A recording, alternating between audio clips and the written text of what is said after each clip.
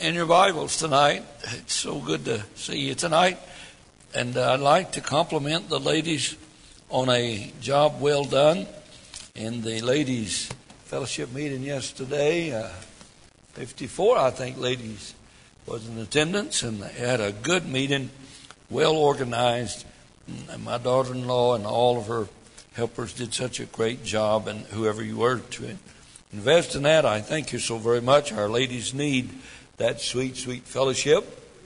They need to get together and fellowship a little bit and have a good time in the Lord.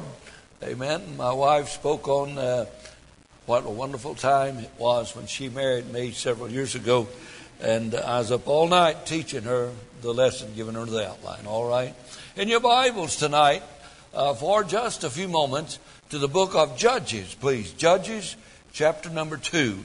And I would like to say to you tonight that if you're here and I'm preaching to you, I did not know you'd be here. So don't get mad at me if I were to say something that might affect you a little bit tonight, because I hope to say something that'll affect all of us, every one of us. We want to read now out of the book of Judges, chapter number 2. The context is God has delivered Israel out of bondage. And after 11 days journey from Egypt to Kadesh Barnea, 11 days, the nation of Israel was looking over the Jordan River to the land of Canaan.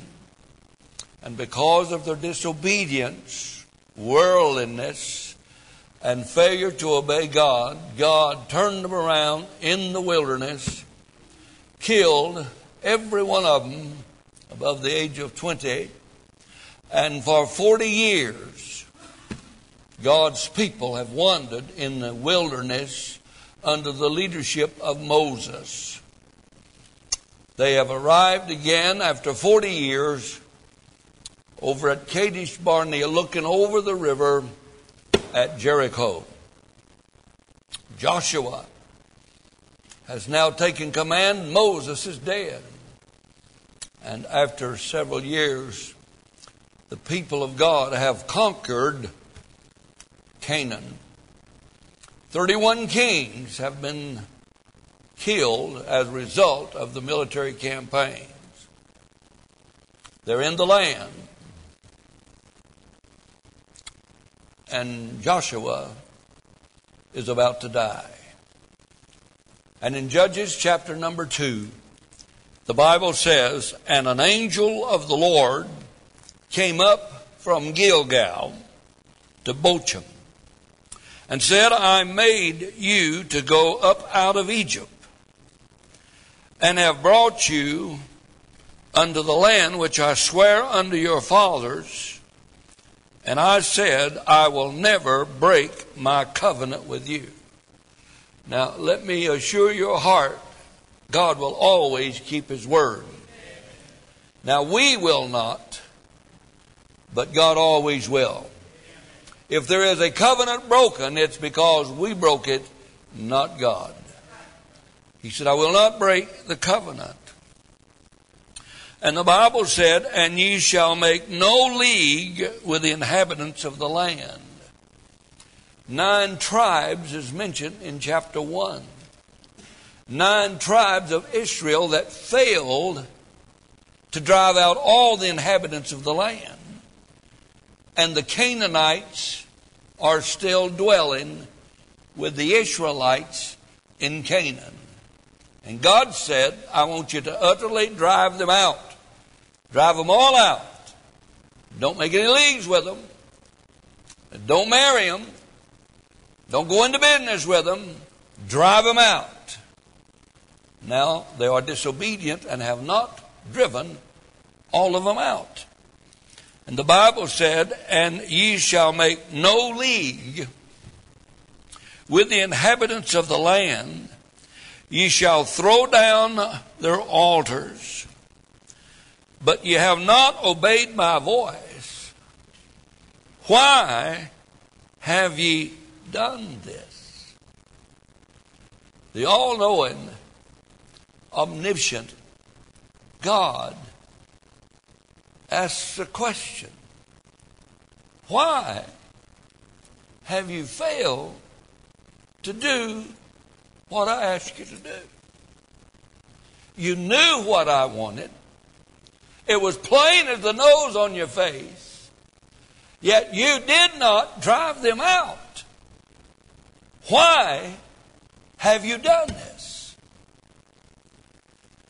Probably God looks at some of our lives tonight and wonders why we are doing what we're doing and not doing what we should be doing. Could I have an amen? Okay. Glad we're all just people, all right? Wherefore, I also said, I will not drive them out from before you, but they shall be as thorns in your sides, and their gods shall be a snare unto you. And it came to pass, when the angel of the Lord spake these words unto all the children of Israel, that the people lifted up their voice and wept, full of sorrow, heartbroken because they had disobeyed God. But that's all they did, was weep, because they went right back doing the same thing they were doing before. Verse 5. And they called the name of that place Bochim, and they sacrificed there unto the Lord. You know, if you read the Bible, it's amazing what God shows us as we read His Word. Yesterday I was reading my Word, and God showed me 3 grandkids. And they showed up, and that was the end of my Bible study. I had more fun with them than I would reading the Bible anyhow. Could I please take this verse not out of its context? Maybe lift it, if you would please, from Israel and apply the principle to us tonight. Now watch this in verse 3. Wherefore I also said, I will not drive them out from before you, but they shall be as thorns in your sides. You know, so-and-so, they're a pain in the neck or some other part of your anatomy. Have you ever heard that? My kids have become a real pain. My boss, my employer, my supervisor seem like he is just a real pain. And as I look around today and I see what's going on in our homes, at our workplaces, in our government, it looks as though God has maybe given us a few thorns in the side because of our lack of obedience to Him. Think about it, if you would, please. As our pastor said this morning, this world's a mess.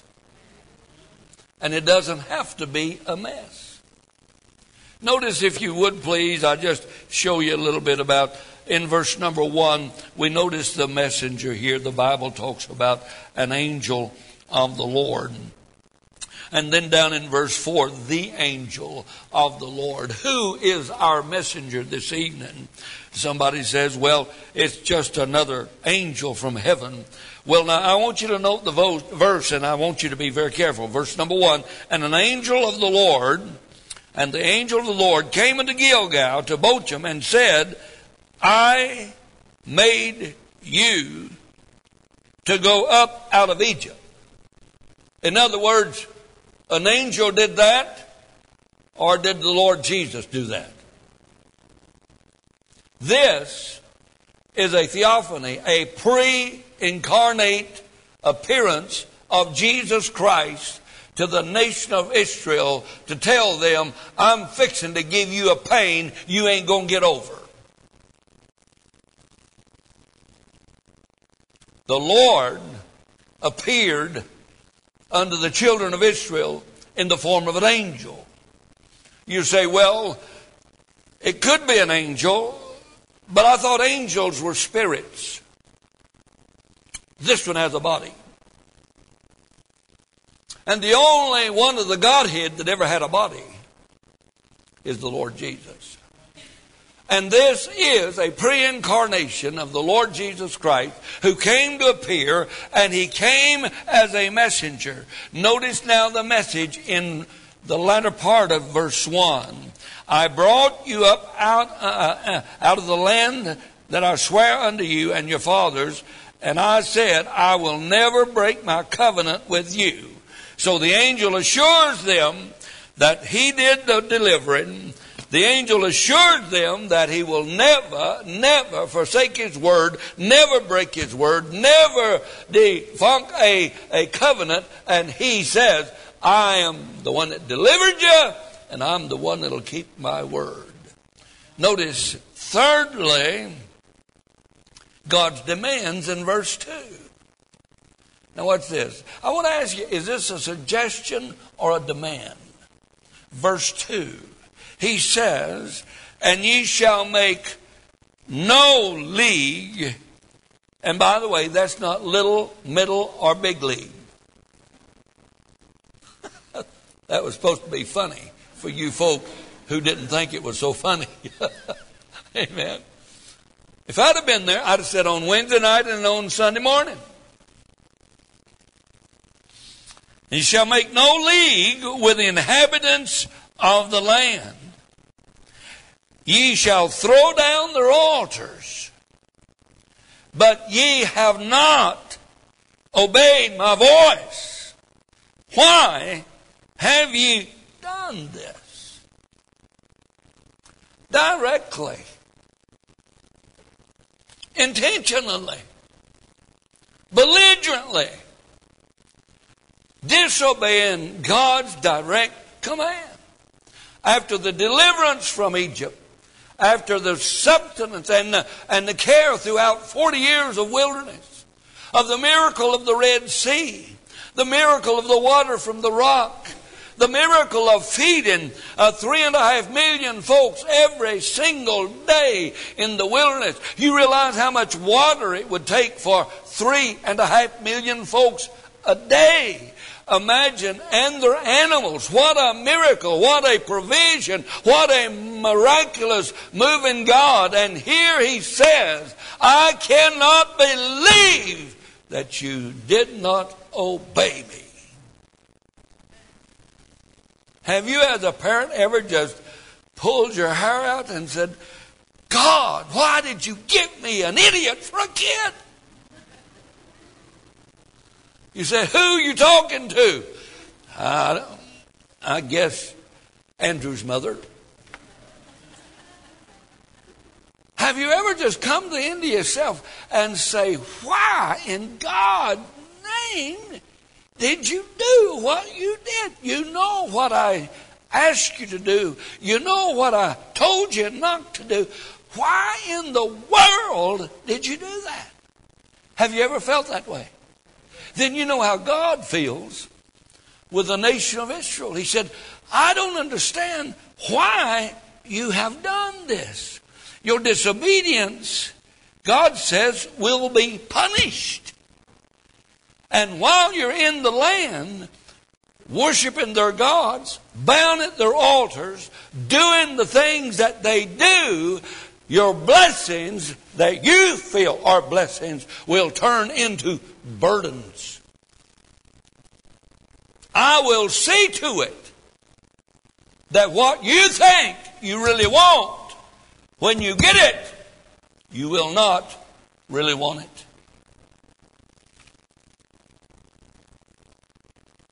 You say, When I got married, it was forever. And she come up with a different idea several years into the deal.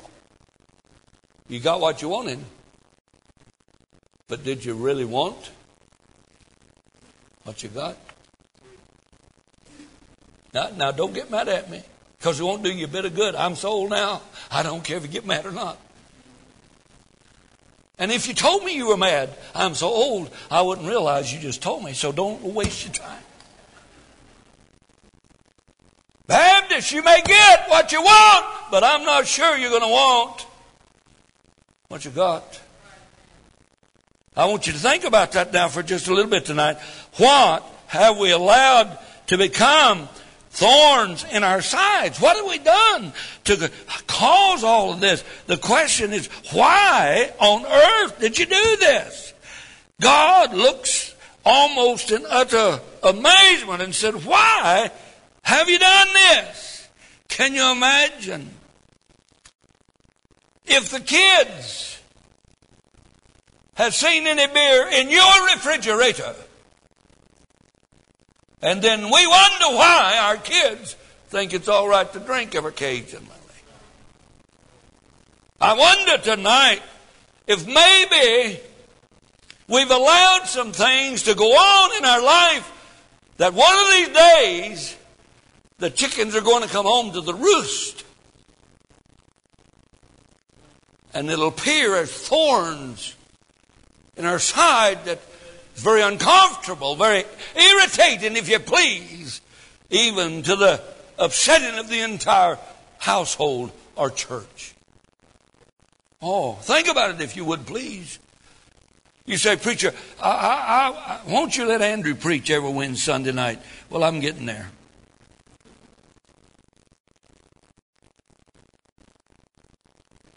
Well, those unsaved friends won't hurt my kids. After all, they're not selling drugs. That music won't mess with my kids' mind. No, I know it. But it might keep your kids from having the mind of Christ. I just wonder, maybe God says, I just cannot believe it. I don't understand how that your faithfulness to church all of these years has now turned to faithlessness. Because you don't believe God can supply your need according to His riches in glory. So you're going to help God do it. You're not going to like the outcome. You say, you talking to me? Say what? Are you here? Parents, Christians, how many thorns in the sides of good people have walked into my office over the past 50-some years and said, my wife just told me she hates my guts. Thorns. Preacher, would you come and visit my kid? He's down at the jailhouse. Preacher, would you talk to the district attorney about my kid?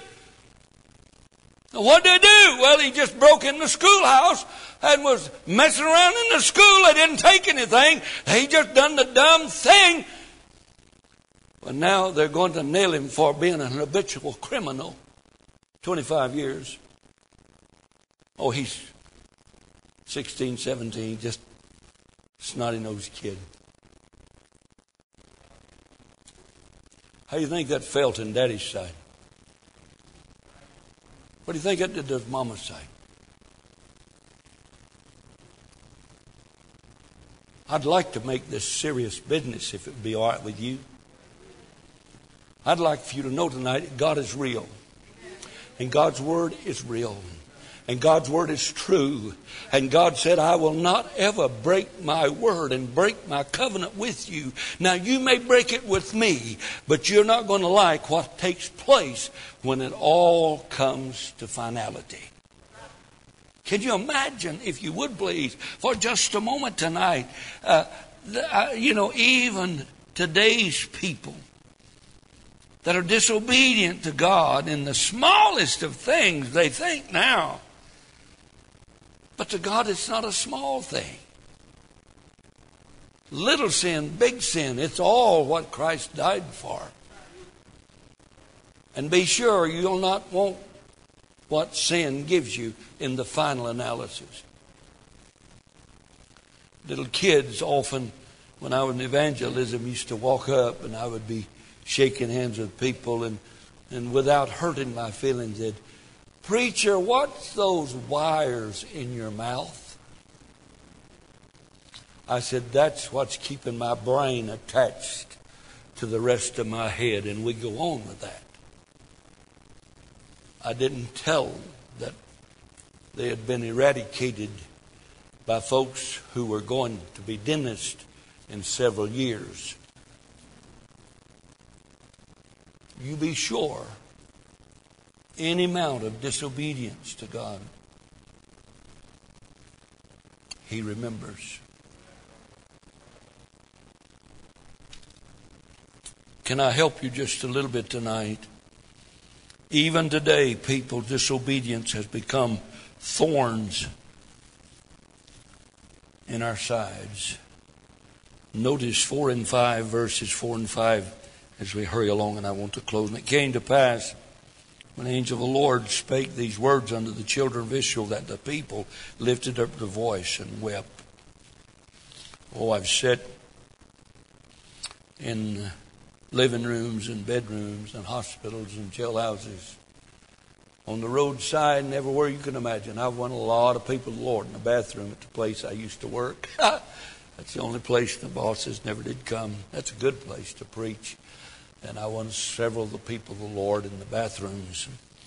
And you'd be surprised all the conversations I've had. And I've seen this kind of repentance, and came to pass when the angel of the Lord spake these words unto all the children of Israel, that the people lifted up their voice and wept. You say, "Preacher, they had to be sorry." They're just sorry they got caught. Didn't last long. Didn't last 2 or 3 verses. How many folks have we seen walk these aisles? "Preacher, I'm sorry, blah, blah, blah," and get their hog bin, put it over the shoulder and take it right back with them, and they live in it all week long. "Preacher, I know what you're saying is true, but after all, I just think this would be better." Well, that'd be all right. That'd be all right. Just when the thorns start sticking you, you call me, I'll remind you of it. You know why? Because true repentance don't go back to the hog pen. Sorrow will take you back to the hog pen as soon as you get over your sorrow. But now notice, I want to show you something. I want to make a statement tonight. Consider with me some of the painful thorns people have had in their sides due to disobedience. Hey, you know, you're sitting in a church, 34 years, never had a split. We've had a constant splinter.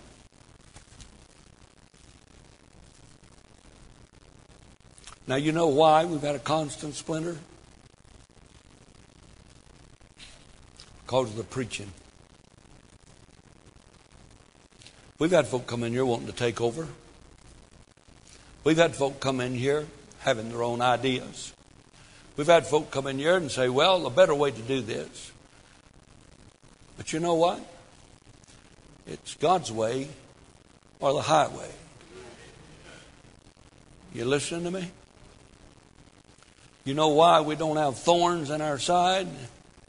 Because they're not here. We preached the gospel. We preached separation. We preached the second coming. We preached doctrine. We've taught and taught over these years.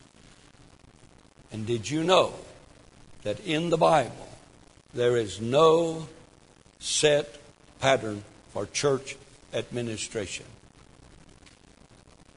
Did you know there's no place in the Bible that talks about a pulpit committee? All of that stuff is something somebody else has dreamed up. Well, we don't dream around here. We believe the Bible. And the reason we don't have any thorns in our flesh is because they already left. You say, well, you don't have to be so mean. I'm just being honest. We ain't got time to argue about how many's going to take to paint the nail in the primary department. Especially when we get ready to paint, there ain't nobody got a paintbrush. Can you imagine in my first church just how silly some things that took place? The treasurer told me when I went there, the 26-year-old boy that had hair plumb down to here, didn't have enough brains to get out of the road. He told me right up front, I'm the treasurer of this church. Okay? And he said, I am not happy without I got something to complain about. So for 2 years I kept him happy as he could be. Then I fired that sucker. You say, wow, you're not supposed to be like that. When we come to church, it's to worship, preach the gospel, sing, praise God, and have a good time. We don't need to be fighting over how many folks is in the primary department. I took a church down in Waco, and a fella came to me, and we worked at Dairy Queen cooking hamburgers. And I changed the Sunday school around, and he said, now look, preacher, I want you to know, that won't work. He was the Sunday school superintendent, that won't work. I said, brother, let me ask you to do me a favor. I won't tell you how to cook hamburgers if you don't tell me how to build a church. That pain in my side left real quick. You say, you're terrible. I know, that's the reason I turned it over to Andrew. You can't get mad at Andrew because he has nothing to do with this.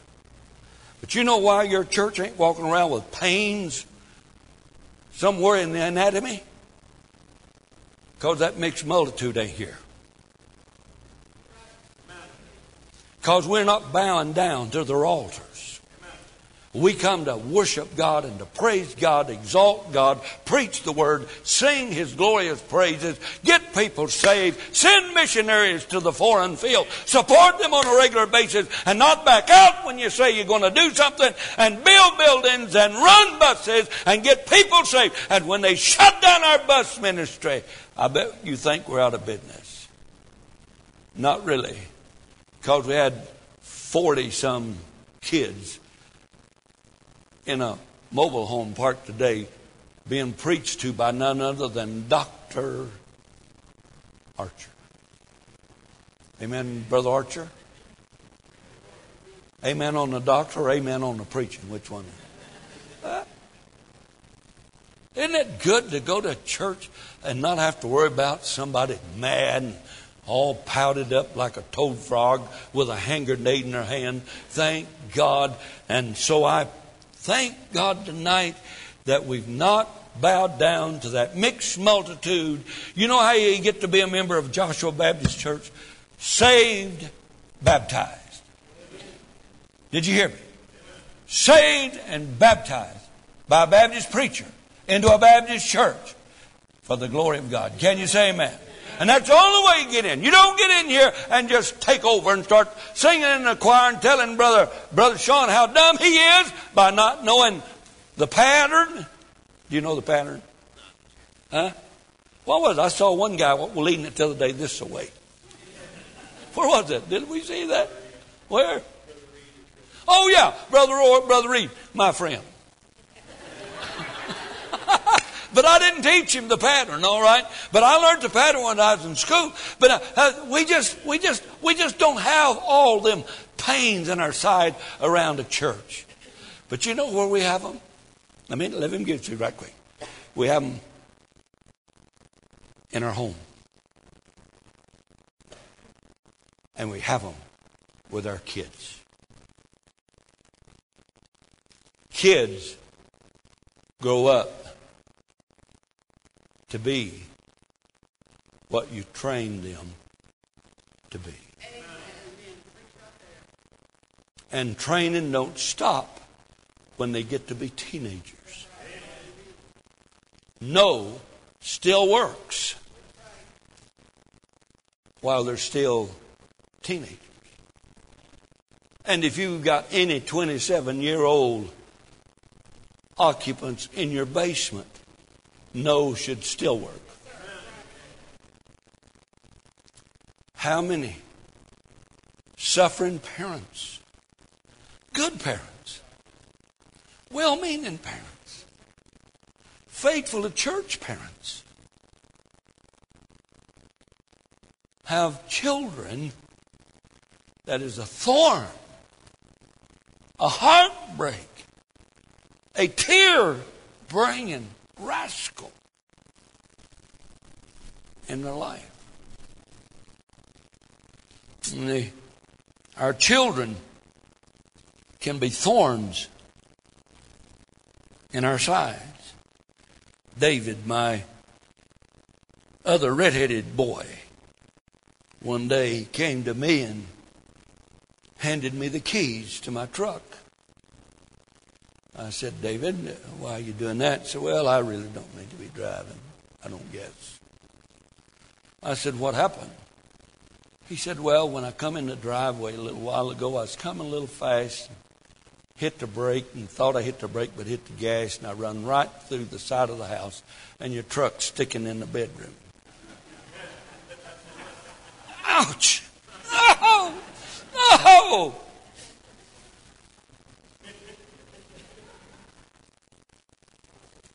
Gene Jr., late at night. I didn't even know the phones worked that late. Daddy, come and bring cash. Really? Yeah, they don't take credit cards down here. I said, what's wrong? Couldn't you outrun them? He said, no. Oh, ouch. Is anybody here? I said, is there anybody here? No, I've not raised perfect kids, but God has been so good to let me raise good kids. Kids, children, can be thorns in our side. God tells us specifically how to raise our children. Godly kids very seldom come from heathen homes. Listen to me. Heathen homes very seldom produce godly kids. The IRS calls our children dependents. Do you have any idea why? Because they're dependent upon their parents for raising them. They are dependent, if you please, intellectually. Now, all kids don't have the same intellect. Bear is quoting verses I didn't know till I was 50 years old. How old is Bear? 4. We were over at the house the other day, and Bear was running around. He's in the way. Dear Lord, if anybody can get in the way, Bear can. He wants to sit in his granddad's back pocket. We were sitting there, and he flipped his pocket, and some cards hit the ground. And I said, Bear, what are those? I thought maybe he'd taken up gambling, knowing his daddy. He said, no, those are my school cards. I said, school cards? He said, yeah. And he picked them up, and I handed them in. He looked at it and had verses to be memorized. And then it had the alphabet and the phonetics and the sounding for those letters. How old did you say he was? He's a little over 2. I said, Bear, what is this? He said, those are my letters and phonetics. I said, do you know them? Now he's 4 years old. He takes those letters, said little a, big A, and did the phonetic sound. He's 4. And then he memorized and quoted verbatim 3 verses out of the Bible. He's 4. But it makes no difference how intelligent they are or what kind of IQ they may have. They're still dependent on parents intellectually. It's up to me to know what my kids need to know intellectually. Not the atheistic, communistic, socialistic school system.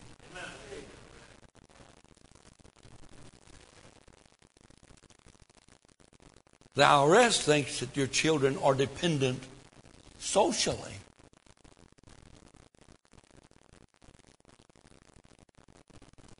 All of Andrew's life and most of Mandy's. Mandy kind of lost all sanity for several years. And then she made me and Mama lose ours. But kids are dependent upon parents to raise them intelligently and socially. All of his life has been controlled which adults he can be around and ones he cannot be around. From this big till this big. I tried to teach him socially how to behave in public, how to respond in public. Oh, how many parents I've talked to over these many, many years. Preacher, my kid is about to drive me crazy. Thorns. You say, mine won't do that. Why? They got chrome belly buttons? Something special about yours? They're blue bloods, are they? Yours will never try to get away with anything. I even know a guy who is a triple play artist, and you got to watch him like a hawk. Oh, I just woke him up.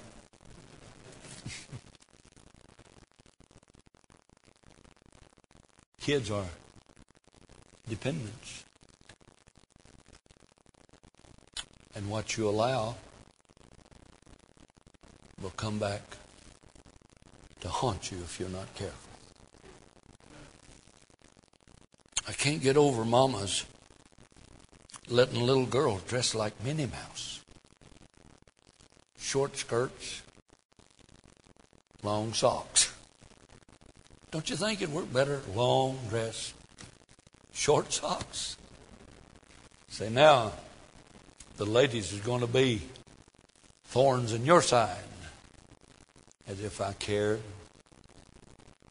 Your kid's more important to me than what you think of me. But if we're not careful, children need a lot of help growing up. Do they not? They need parents to help them grow up. Well, I don't want to force my kids to go to church. Have you ever heard that?